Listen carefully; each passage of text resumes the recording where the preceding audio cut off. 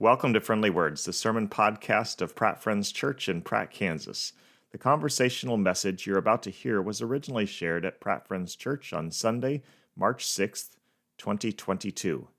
It focuses on the events of Jesus' final week and what would have been different if certain things hadn't happened as they did. The message to all who will listen is God had a plan to save the world and successfully executed it from beginning to end. Now, here are Pastors Mike Neifert and Scott Rose. All right, well, we are ready to hear God's Word, and we're going to go to that in just a second, but I'm going to open up with a word of prayer, because just hearing God's Word without the Holy Spirit's help, we miss stuff. The Spirit helps us to understand what God is trying to say to us, so let's pray together, and then we'll go forward with what we've got today. God, thank you for your goodness to us and your mercy toward us, and I pray, God, that you would bless this time together as we go to your word, and that you would accomplish your purposes, what you designed this time for, and we just thank you that you're going to do that. And I pray that your good news and the gospel of Jesus and salvation through him would come through clearly as we talk today. In Jesus' name, amen. So Scott and I have been friends for a long time. We've been hanging out at pastors' retreats and ministry conferences and stuff. And so back in December, he and I and Roy did this together. And we decided, let's try this again. We're going to talk a little bit this morning. And hopefully you're going to hear God's word and hear God's Spirit speaking to you. And so I'm going to throw it over to you to kind of introduce the theme for the day. All right. Well, thanks, Mike. I got a confession to make as we begin that I'm kind of like a superhero nerd. I love all the Marvel movies and all that. And a while back ago, I got Disney Plus because I want to watch the superhero movies, and they're all on there because Disney owns the right. But in there, they have a lot of other shows, and one of the shows that I got kind of hooked on is called What If? What If is basically about all these superheroes and people in this, what they call the Marvel universe, that it gives us an alternate reality. What if Steve Rogers hadn't become Captain America? What if Steve Bannon had not become the Incredible Hulk? And different things like that. What if Loki wasn't Loki? Yeah. Yeah. What if he wasn't a bad guy? Yeah. What if Thor would have had a chainsaw instead of a hammer? I don't know, something like that. There probably wouldn't be any forests left. So Mike and I got to talking about this a little bit, and he came up with the idea of, hey, why don't we do another conversational message like we did with Roy back in December? And that idea of what if popped up. And I think it's really good for us to think about that in terms of the gospel and Jesus and what God's doing in the world. What if things that we know of were different than what we know they really are?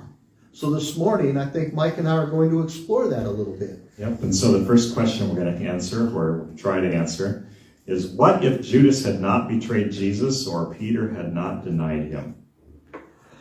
I had fun with this one. I'm going to be honest. I really did. What if Judas had not betrayed Jesus? So in my mind, I had to go back to the whole Passover meal they're having in the upper room, right? And so there's Judas and Jesus and the 12 disciples.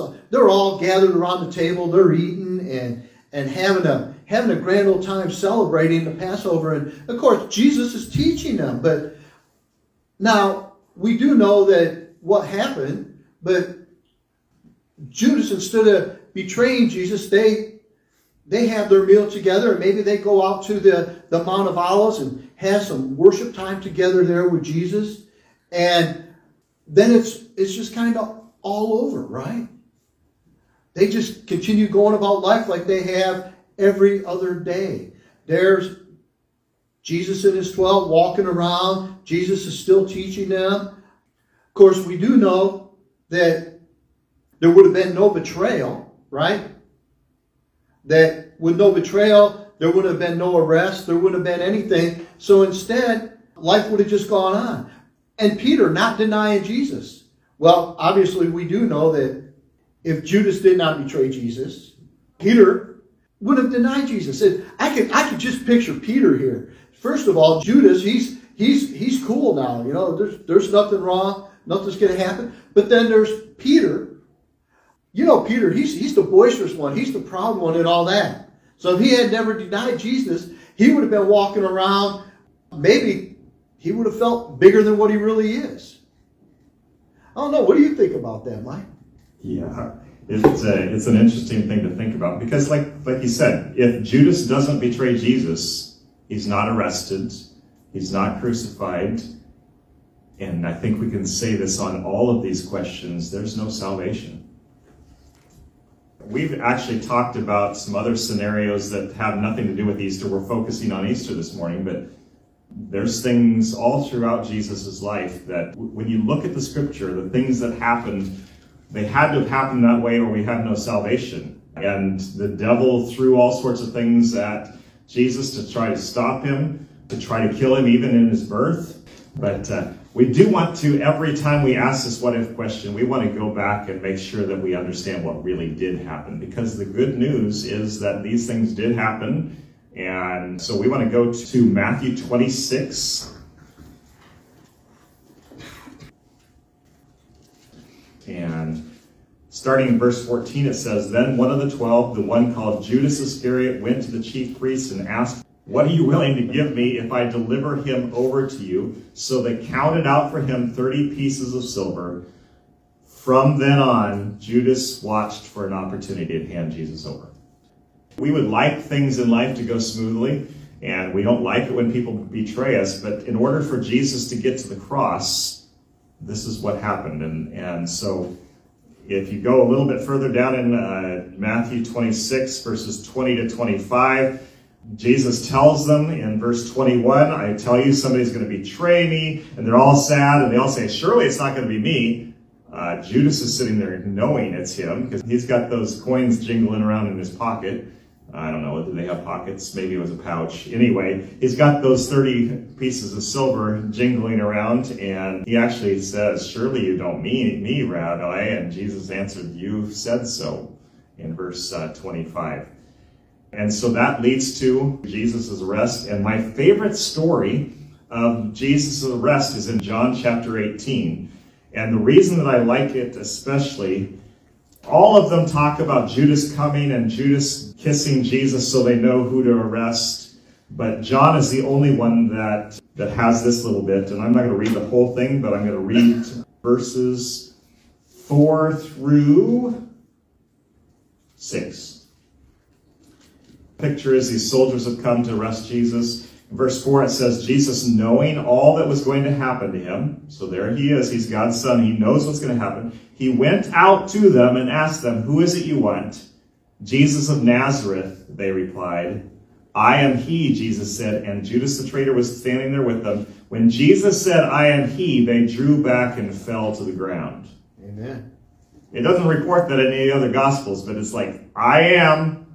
That's the name that God gave to Moses. Jesus is declaring, I'm God, and just the power of that knocks everybody to the ground. So it's kind of funny. How do you arrest a guy that can knock you to the ground by just saying his name? A great picture of God's power and his sovereignty even in that moment.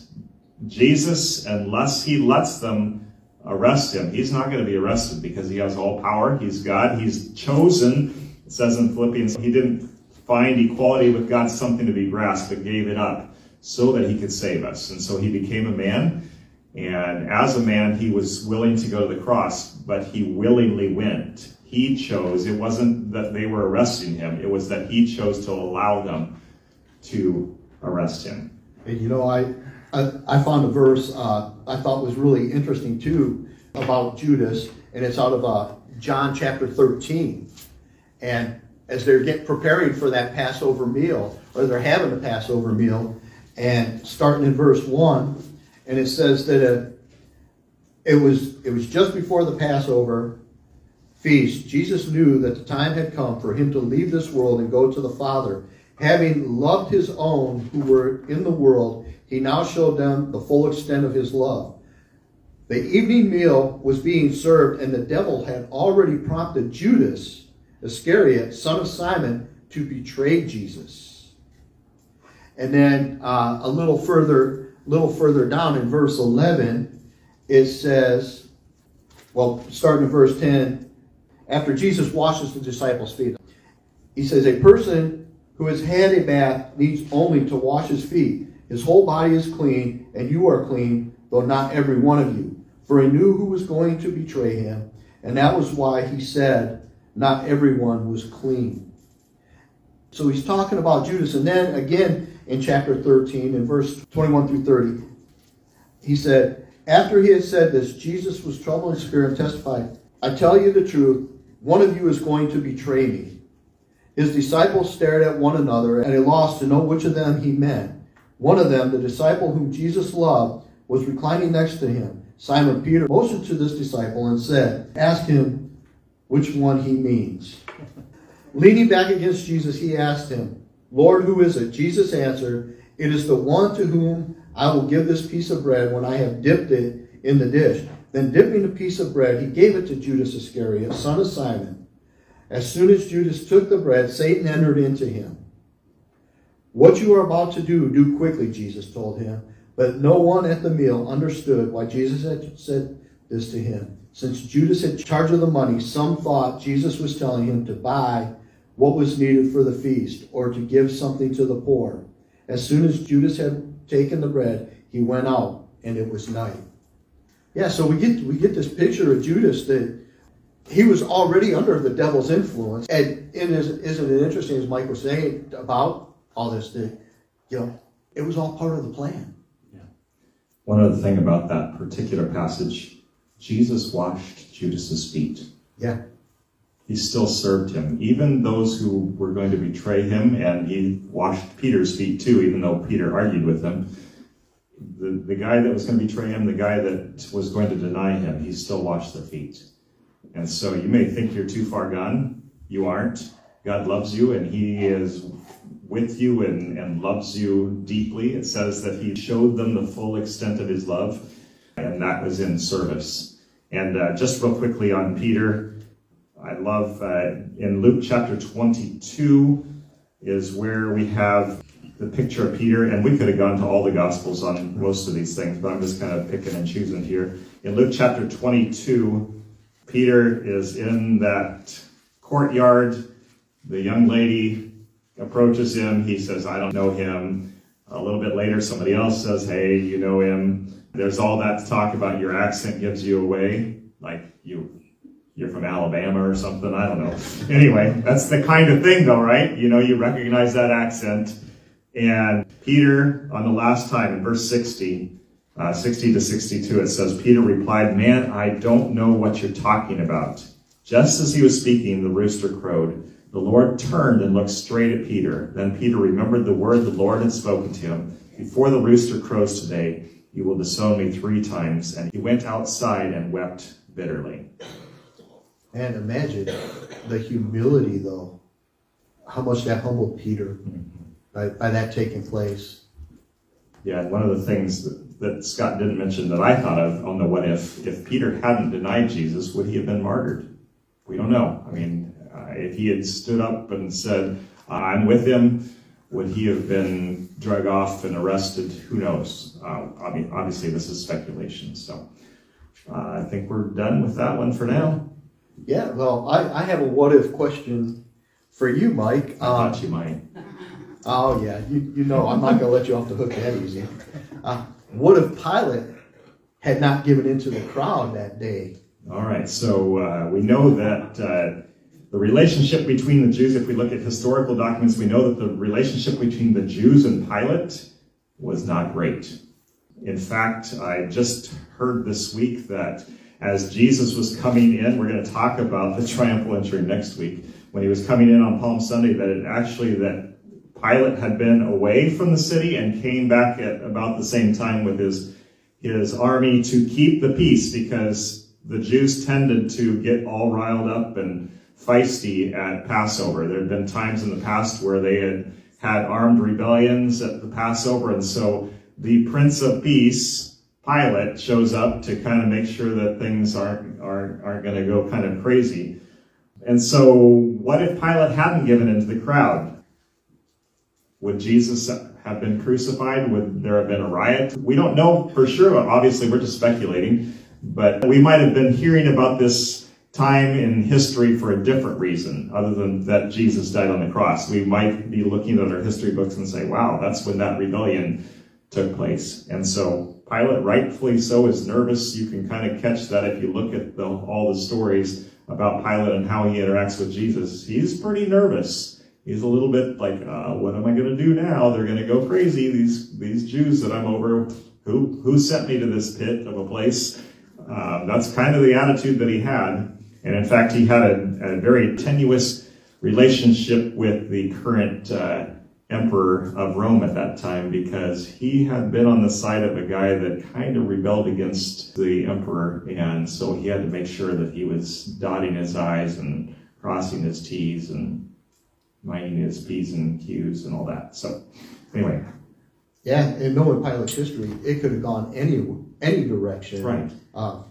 Which is really crazy when you think about it. But, Matthew gives us a really good picture of what happened in Matthew chapter 27, starting in verse 11 and going down through verse 26. And what Matthew records about all this is that he says, meanwhile, Jesus stood before the governor, and the governor asked him, "Are you the king of the Jews?" "Yes, it is as you say," Jesus replied. When he was accused by the chief priests and the elders, he gave no answer. Then Pilate asked him, "Don't you hear the testimony they are bringing against you?" But Jesus made no reply, not to a single charge, to the great amazement of the governor. Now it was the governor's custom at the feast to release a prisoner chosen by the crowd. At that time, they had a notorious prisoner called Barabbas. So when the crowd had gathered, Pilate asked them, "Which one do you want me to release to you, Barabbas or Jesus, who is called Christ?" For he knew it was out of envy that they had handed Jesus over to him. While Pilate was sitting on the judge's seat, his wife sent him the message, "Don't have anything to do with that innocent man, for I have suffered a great deal today in a dream because of him." But the chief priests and the elders persuaded the crowd to ask for Barabbas and to have Jesus executed. "Which of the two do you want me to release to you?" asked the governor. "Barabbas," they answered. "What shall I do then with Jesus, who is called Christ?" Pilate asked. They all answered, "Crucify him." "Why? What crime has he committed?" asked Pilate. But they shouted all the louder, "Crucify him." When Pilate saw that he was getting nowhere, but that instead an uproar was starting, he took water and washed his hands in front of the crowd. "I am innocent of this man's blood," he said. "It is your responsibility." All the people answered, "Let his blood be on us and on our children." Then he released Barabbas to them, but he had Jesus flogged and handed over to be crucified. Wow. Just you hear that. I mean, there's so much potential like for the whole what if in there, but the reality is what really happened. Pilate's wife coming and saying, "Oh, don't do it. Don't have anything to do with this guy. I've suffered. I've been having dreams about him, and it's just tormenting me." But Pilate, he's trying to find an excuse to let Jesus go.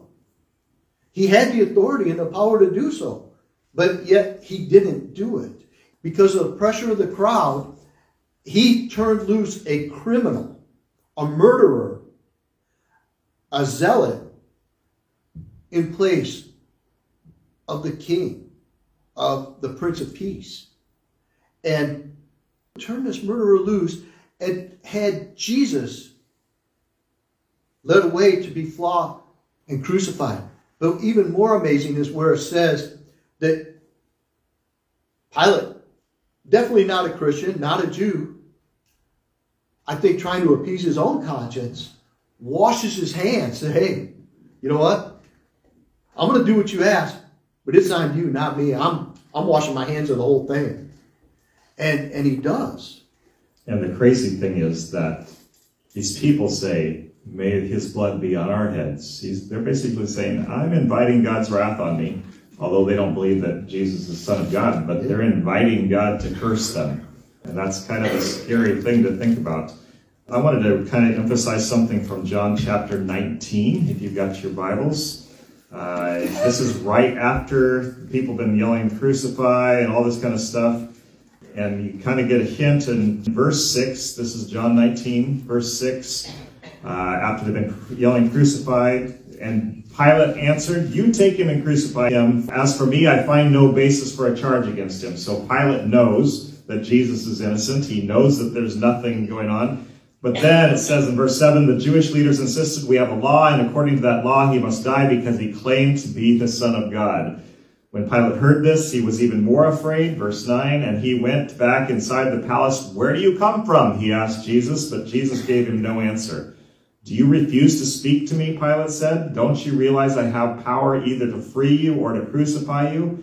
Jesus answered, you would have no power over me if it were not given to you from above. Therefore, the one who handed me over to you is guilty of greater sin.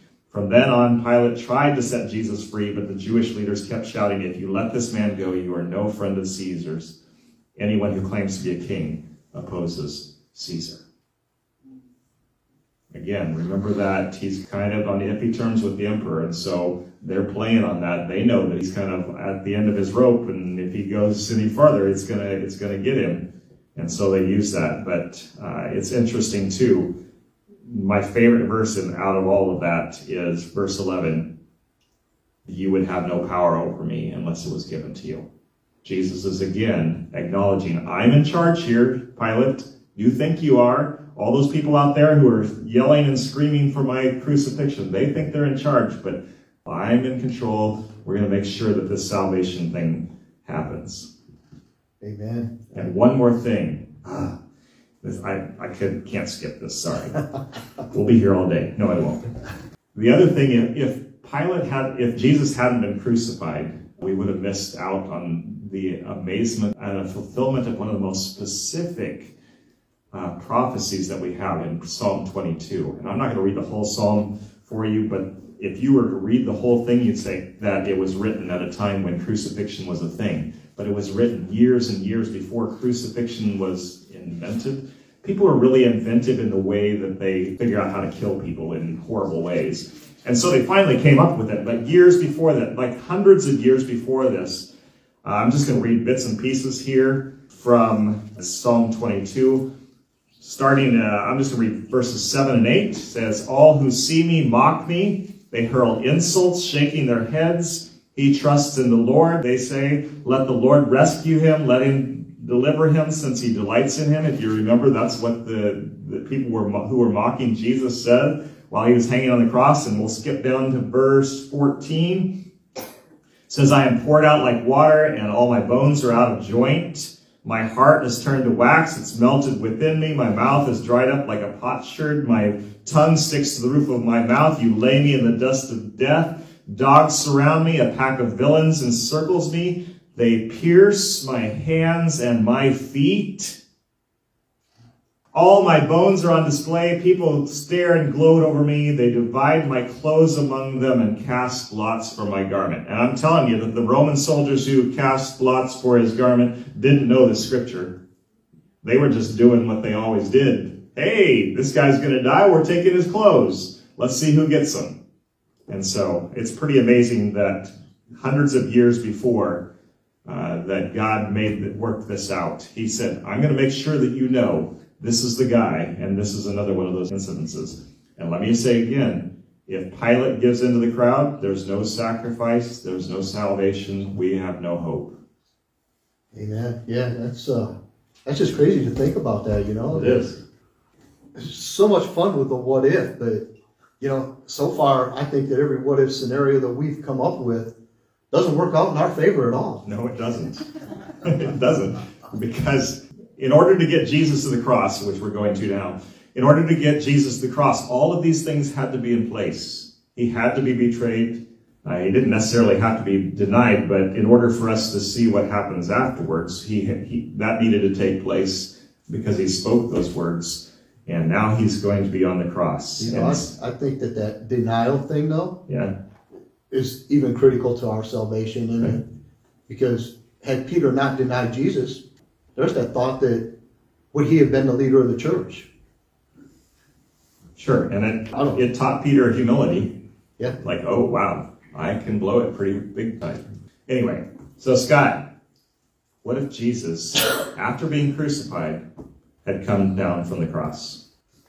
Oh, man, could you imagine the amazement that would have caused on that day? I mean, think about this. You got the man, he's already beaten, he's been flogged, he's bloodied, he's a mess, he's crucified, he's hanging there, just hanging on by a thread. All these people are gathered around, and they're mocking him. All the religious leaders and all these people from the crowd that had said, let's crucify him. It's like, maybe people that had followed him for so long, now they're all like mocking him and all this. And then all of a sudden, maybe in a flash of light, Jesus is all of a sudden maybe glorified like he was on the Mount of Transfiguration. Remember that? And all of a sudden, he's no longer on the cross, but now he's standing in the midst of the crowd going, what were you saying? You want a piece of me? Yeah. Now, go ahead. Talk bad about me now. Imagine the fear, the awe, the amazement that would have taken place at that moment. And I mean, you think he had followers before he was crucified? I'm pretty sure that there's not a person in Israel that wouldn't have been following him if that would have happened. But in Israel, he probably would have been made king. But the reality is not the king we needed. He may have been great for Israel, but what would that have done for us? What if Jesus had come down from the cross? Oh, what do you think, Mike? Well, obviously he didn't. If he had come down from the cross, he couldn't have been the Savior of the world.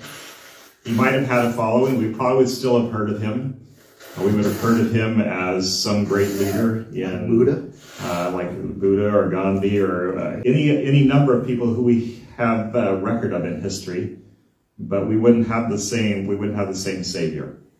This is just a really brief passage. This is from Matthew 27, and this is verses 38 to 44. Again, we're coming back to what really did happen. Okay, every time we ask this "what if" question, we have to come back to what did happen. And this is Matthew 27, verses 38 to 44. It says, 2 rebels were crucified with him, one on his right and one on his left.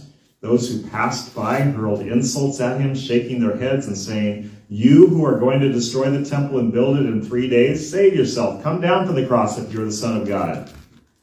In the same way, the chief priests and the teachers of the law and the elders mocked him. He saved others, they said, but he cannot save himself. He's the King of Israel? Let him come down now from the cross and we will believe in him. He trusts in God. Let God rescue him now if he wants him. For he said, "I am the Son of God." And in the same way, the rebels who were crucified with him also heaped insults on him. Amen. Yeah, and I really got into this one. I'm not going to lie, but that's good. Is it? Yeah, I hope so. But yeah, the thought. But what's most important, even though all that took place and he was mocked and we know he was crucified, but I started thinking about that idea of sacrifice and what that means for us. And in Hebrews chapter 9, verse 11 through 14, it says, "When Christ came as high priest of the good things that are already here, he went through the greater and more perfect tabernacle that is not man-made. That is to say, not a part of this creation. He did not enter by means of the blood of goats and calves, but he entered the most holy place once for all by his own blood, having attained eternal redemption.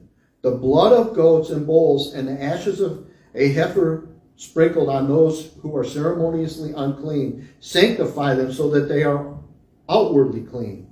How much more then will the blood of Christ, who through the eternal Spirit offered himself unblemished to God, cleanse our consciences from acts that lead to death, so that we may serve the living God. And then if you skip down just a little bit to verse 23, it says, it was necessary then for the copies of the heavenly things to be purified with these sacrifices, but the heavenly things themselves with better sacrifices than these. For Christ, this is the important part here, for Christ did not enter a man-made sanctuary that was only a copy of the true one. He entered heaven itself, now to appear for us in God's presence. Nor did he enter heaven to offer himself again and again, the way the high priest enters the most holy place every year with blood that is not his own. Then Christ would have had to suffer many times since the creation of the world. What an interesting what if. But now he has appeared once for all at the end of the ages to do away with sin by the sacrifice of himself. Just as man is destined to die once and after that to face judgment, so Christ was sacrificed once to take away the sins of many people, and he will appear a second time, not to bear sin, but to bring salvation to those who are waiting for him. What a powerful passage there. Yeah. The idea that it had the sacrifice, he had to be sacrificed. Yeah. And if you remember way back to Genesis, God told Adam in the garden, he says, if you eat from this tree, you'll die. And of course, we know that Satan said, nah, you're not going to die. You'll just be like God, knowing good and evil. And God's trying to keep things from you. But we know that, in fact, they did die. Not immediately physically, but through Adam came our spiritual death. And until we put our faith in Jesus, we live in that spiritual death. We are by nature objects of God's wrath. We're walking around without life, without eternal life in us. And I love this verse in Romans 6:23. Perhaps you've heard it before. It says, the wages of sin is death. Now, what are wages? They're what you deserve because of what you've done, right? So the wages of sin is death. But the gift, is there any deserving of a gift? No, you just get gifts because people like you or people love you. You get those gifts. But the gift of God, because God loved us, the gift of God is eternal life in Christ Jesus our Lord. So we don't get what we deserve, we get what we don't deserve. That's the good news. Woohoo! Cool thing is that, without the sacrifice, there's no salvation. We're still lost. We're still hopeless. And that beautiful gift that God has given us in his Son, I think that's wonderful. It's a gift we have to accept. Yeah. Jesus had to die. He couldn't save us unless he died in our place. He had to pay the penalty or had to receive the wages of sin in order to credit to us his righteousness and give us the gift of salvation. So if Jesus had come down from the cross, I am on repeat here, no salvation. No sacrifice, no death, no blood shed for our sin. There's no salvation. There's no hope for us. Yeah, thank God for that. Well, now I've got another question. Now we know that Jesus did die on the cross, right? What would have happened if he didn't rise from the dead? We would not be in this room together. We would have zero hope. We would have we would only be, if we understood Scripture at all, we would only be waiting for God's judgment and his wrath. We would be under condemnation. If he hadn't raised from the dead, the disciples might have come and visited his tomb for a while. We might actually know where Jesus' tomb is, because he still probably would have been a fairly famous guy, just because of some of the good teachings he had. People quote famous people from the past, but there wouldn't be any power in it. There wouldn't be any hope for us that someday we're going to spend eternal life with God if he had just died and stayed in the tomb. The disciples would have decorated his grave, made sure we knew where it was. They still speculate about that in Israel and say, oh, this is the tomb. But we don't know. He got out of there. He left. See you later. And he lives now. He's interceding for us, and I'm getting ahead of myself. Oh, no, you're good. Yeah, so as we think about that, I mean, Jesus, though, we know, had to rise from the dead, and Scripture's clear about that. But I think some of the most amazing things that I found was in Acts chapter 2, verses 24 through 28. We remember that. Peter, the day of Pentecost, and Peter preaching. It says, but God raised him from the dead, freeing him from the agony of death, because it was impossible for death to keep hold of him. And then it goes on to say, David said about him, I saw the Lord always before me, because he is at my right hand. I will not be shaken. Therefore my heart is glad, and my tongue rejoices. My body also will live in hope, because you will not abandon me to the grave, nor will you let your Holy One see decay. You have made known to me the path of life. You will fill me with joy in your presence. So, yeah, Peter repeats Old Testament prophecy, but he also says, you know what? Jesus had to rise from the dead, because without Jesus rising from the dead, again, as Mike so eloquently says over and over, there would be no salvation. I mean, the price was paid on the cross, the sacrifice was made, but the truth is that sacrifice would be absolutely nothing without an empty tomb. Because the empty tomb solidifies it, because the empty tomb is a promise of new life for us. We become, as it says in 1 Corinthians, we become a new creation. Something new that God has done. The fulfillment of all the promises stacked up in the Old Testament come to light on that day of resurrection. Speaking of 1 Corinthians, in chapter 15, I'm not going to read the whole passage. If you look 12 to 22, that's where all this argument happened. Actually, the whole chapter 15, is about resurrection and Christ coming back and what that means for us. But I want to just focus real quickly on verses 17 through whenever I quit. I have a part highlighted, but then I saw another verse and I thought, that's really good too. Okay, so verse 17. If Christ has not been raised, your faith is futile. You are still in your sins. Then those also who have fallen asleep in Christ are lost. That's those who have died. If only for this life we have hope in Christ, we are of all people most to be pitied. If Christ hasn't been raised from the dead, we don't have any hope, and people could just like shake their head, bless their hearts. You know, they don't know what they're doing. They're just wandering around. But, verse 20, Christ has indeed been raised from the dead, the first fruits of those who have fallen asleep. For since death came through a man, the resurrection of the dead comes also through a man. For as in Adam all die, so in Christ all are made alive. Right? That's our hope. Yep. This is the good news. This is why we're talking about this today, is because if Christ doesn't rise from the dead, we have no hope. In Adam, we all died. Amen. We were all condemned. But in Christ, all can be made alive. When you put your faith in Jesus Christ, he gives you his life. He gives you his righteousness. And you are, before you even go to heaven, you are raised up and given life. Amen? Amen. Woo-hoo! But there's more. Hey, there's come more? on. Oh, yeah. Look, Oh, right, man. right Okay. at the end of the chapter, everything you're talking about. Okay. Well, you read it. All right. In verse 50, reading down just through 58, Paul writes, I declare to you, brothers and sisters, that flesh and blood cannot inherit the kingdom of God, nor does the perishable inherit the imperishable. Listen, I tell you a mystery.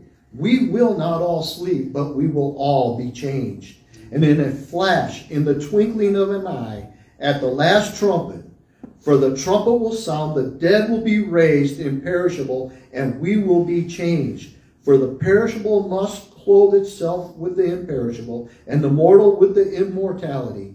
When the perishable has been clothed with the imperishable, and the mortal with the immortality, then the saying that is written will come true.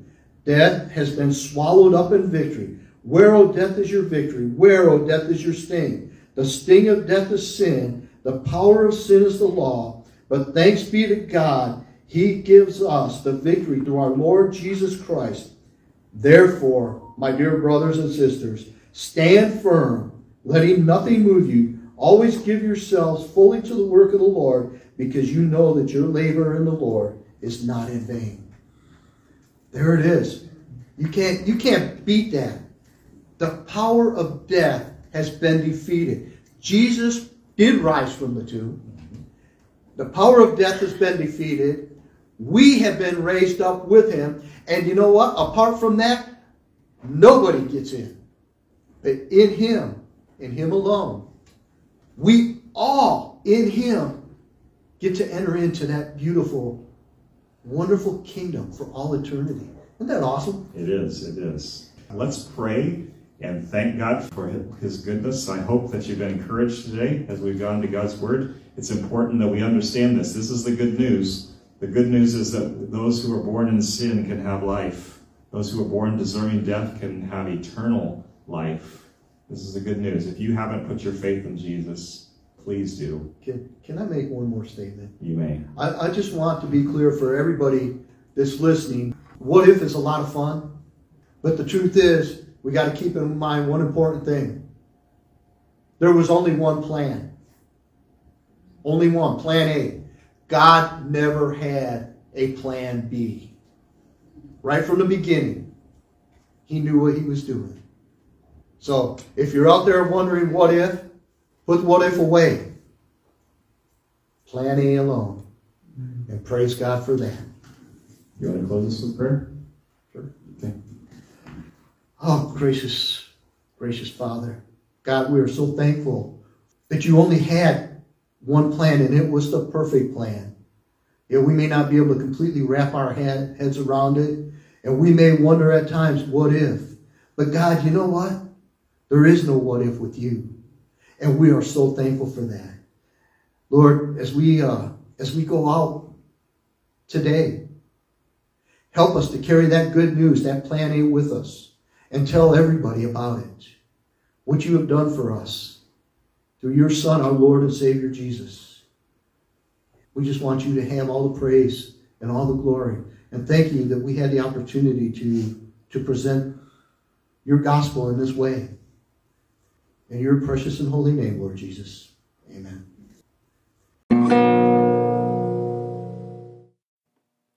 We hope you have been encouraged and challenged by today's sermon. If you want to hear each week's message, be sure to subscribe to Friendly Words in your podcast app. May God bless you as you follow Jesus in the power of the Holy Spirit.